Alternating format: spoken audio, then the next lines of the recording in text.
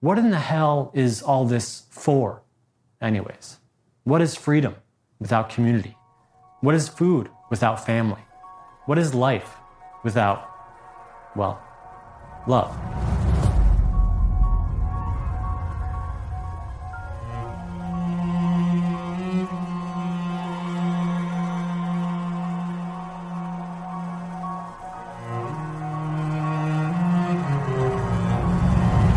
The average CEO reads 60 books per year, and many attribute their success to this habit of constant learning. This is the difference between those who actualize and those who fail. This automation of their learning, this 1% better every day. On the MentorBox podcast, we're making it easy for you to build and maintain that same habit, the same type of constant lifelong learning as those CEOs, simply by listening to this podcast. Make sure to subscribe to us on Apple Podcasts or wherever you like to listen, and tune in for new episodes every Monday, Wednesday, and every Friday. And if you want to dig deeper into what our incredible guests teach, make sure to go to mentorbox.com and become a member today.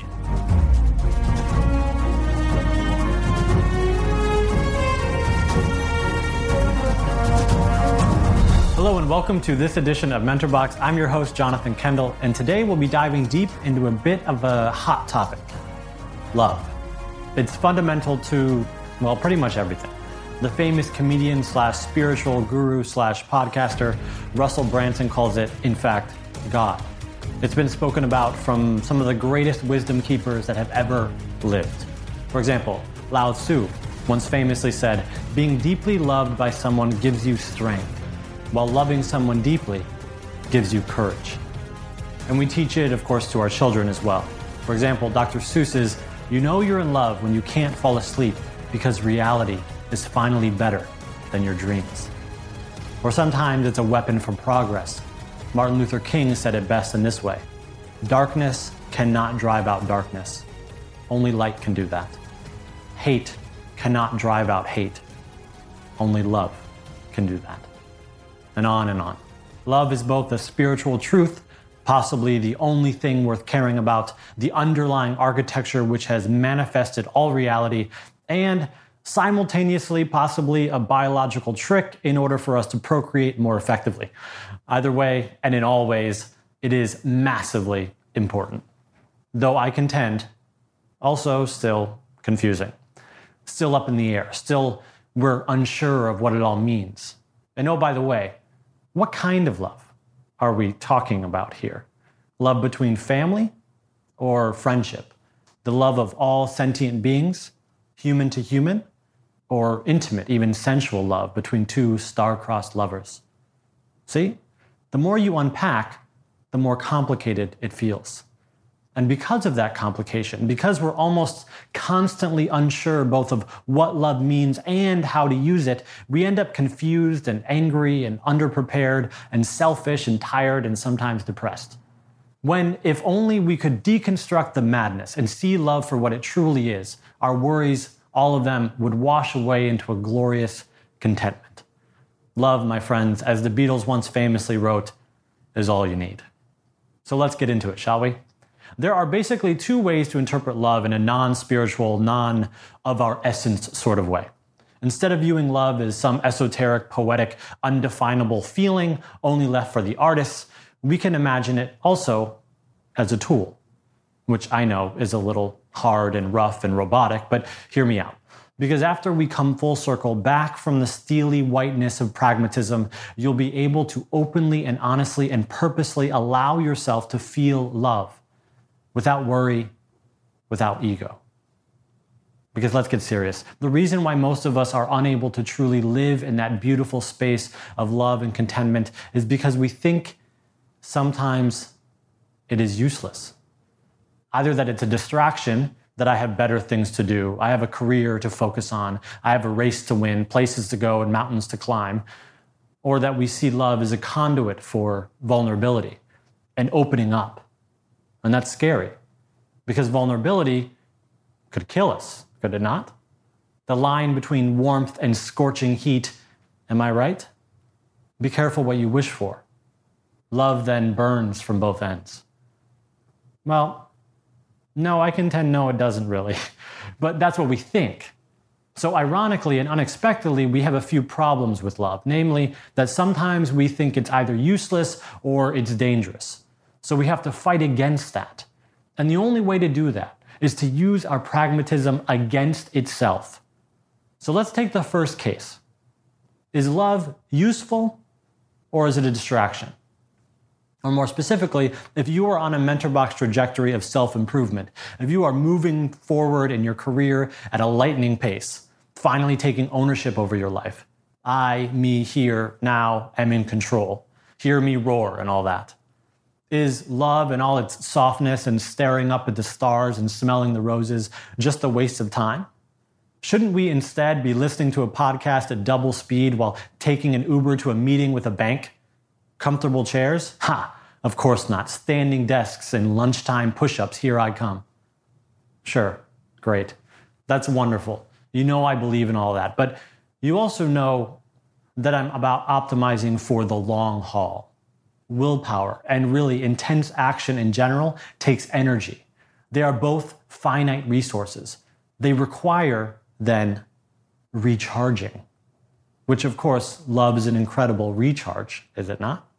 A warm blanket, the soft touch of a lover underneath, trusted eye contact, belly laughter with friends who will never judge you, who will always love you. Is this not the stuff which recharges the batteries of the 80-hour workweek sprints? It is. And further, what is the sprint for in the first place? You've read the books, have you not? You've listened to the videos at double time. You've taken the notes. Success requires a big why. You know this. From Napoleon Hill to Steve Jobs, success at any level, especially extreme success, requires an enormous why. A why to infinity, an almost spiritual why. Things like family, humanity, community, the earth, or even God if you're into that sort of language. When the going gets tough, when you're down and out, when your numbers tank, when your body aches, when you instead just want to go to McDonald's one more time, what brings you back into the fold? What keeps you going? What in the hell is all this for, anyways? What is freedom without community? What is food without family? What is life without, well, love?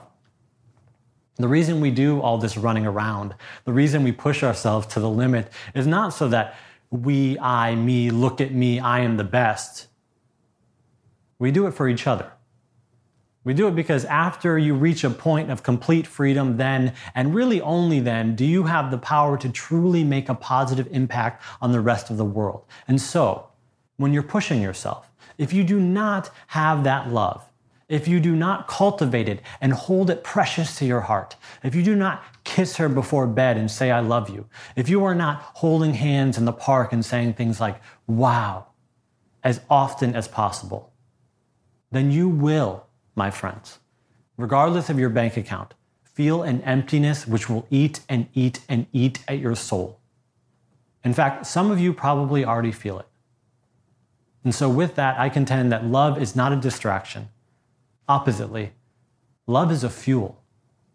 It is your big why. It is your reason. It is your engine. And therefore, it's logical. In two ways it is logical. One, it is the best rest your body will ever have from the fight. It'll lick your wounds and heal your scars. And also because it is an antidote to fear. It pushes back against obstacles. It is the biggest of all the big whys. Love like turtles all the way down. So then we're left with the other reason why some people avoid love. The reason why is because these people are afraid that they'll get burned. Or let's get serious, more like they've already been burned and they don't want to feel like that ever again. And I understand that. Pain is painful. Power is benign. It'll fight for both teams, good and evil, will it not? Yes, my friends, yes it will, and yes it does. And so where does this leave us? Well, I'll say this. If you feel like love is not for you, then I implore you, you are wrong. Love itself, just like life, is not a nihilist. It wants you to be happy. It wants to give of itself everything it has to offer. It wants you to wonder and jump and push yourself into its arms and stay there forever, but it won't let you unless you understand it. Like a password, a locked door, a puzzle awaiting the right whispered sentiment. It will not let just anyone into its gates. Because guess what? Because it requires unconditionality. That, my friends, is the trick. That's the answer. The magic formula to unlock and then use its power. It does not, of course, require that you show ultimate forgiveness to all. It does not require you to not stand up for yourself when you have been wronged. It does not demand silence compared to another's extroversion. You can define what you deserve and hold that standard, but love, it does ask you to forgive both yourself and others. And that's, I think, where most of us get it wrong. We overextend. We do not listen to the nuance of love. If I love too much and too unconditionally, then people will take advantage of me. I will be stepped on and beaten up like I have been before, we think. Or oppositely, love is everything. I must open myself to the world openly and forever.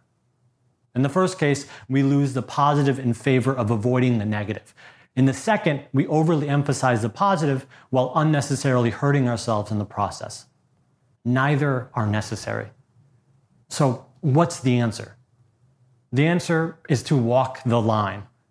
To view the world for what it actually is, a complex organism created and experienced by and with other complex organisms.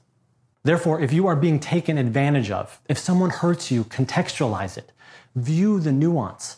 Can I forgive this person and still have a relationship with them? Or is this an end-all be-all? Then make that informed decision and move on. Though if you can continue, then actually continue. Or if you decide that this person is unworthy of your time, then cut them out. Love them still in the back of your mind as a person, as part of consciousness, but do not spend time with them. You see the difference there? Do not conflate loving with doing. Do not conflate loving with time spent. Do not conflate love with pain. Instead, love is the underlying current which predisposes you towards contentment. It is a cloud to which the rest of your life stands. In this way, then, it calms. It softens. It blunts rather than sharpens. And so too, it is logical. Its general antidote, medicine to even its own sharpness.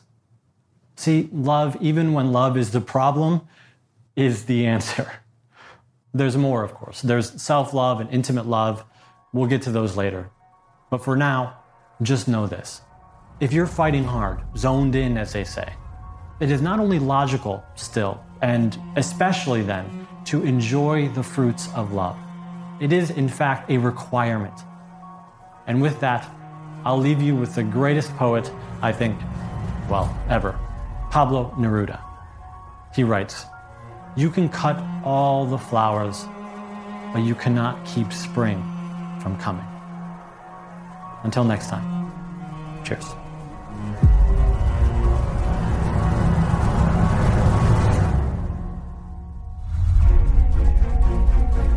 Thank you so much for listening to the MentorBox podcast. If you want to learn more about what our authors, as well as all of our authors, teach, make sure to sign up at mentorbox.com.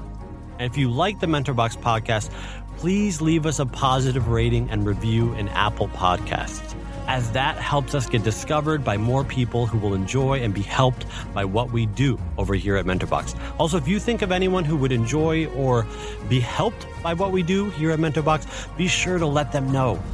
We do what we do at MentorBox to try to make the world a better place through the incredible education our authors bring, and we can only do that through your help. So please help us spread the word.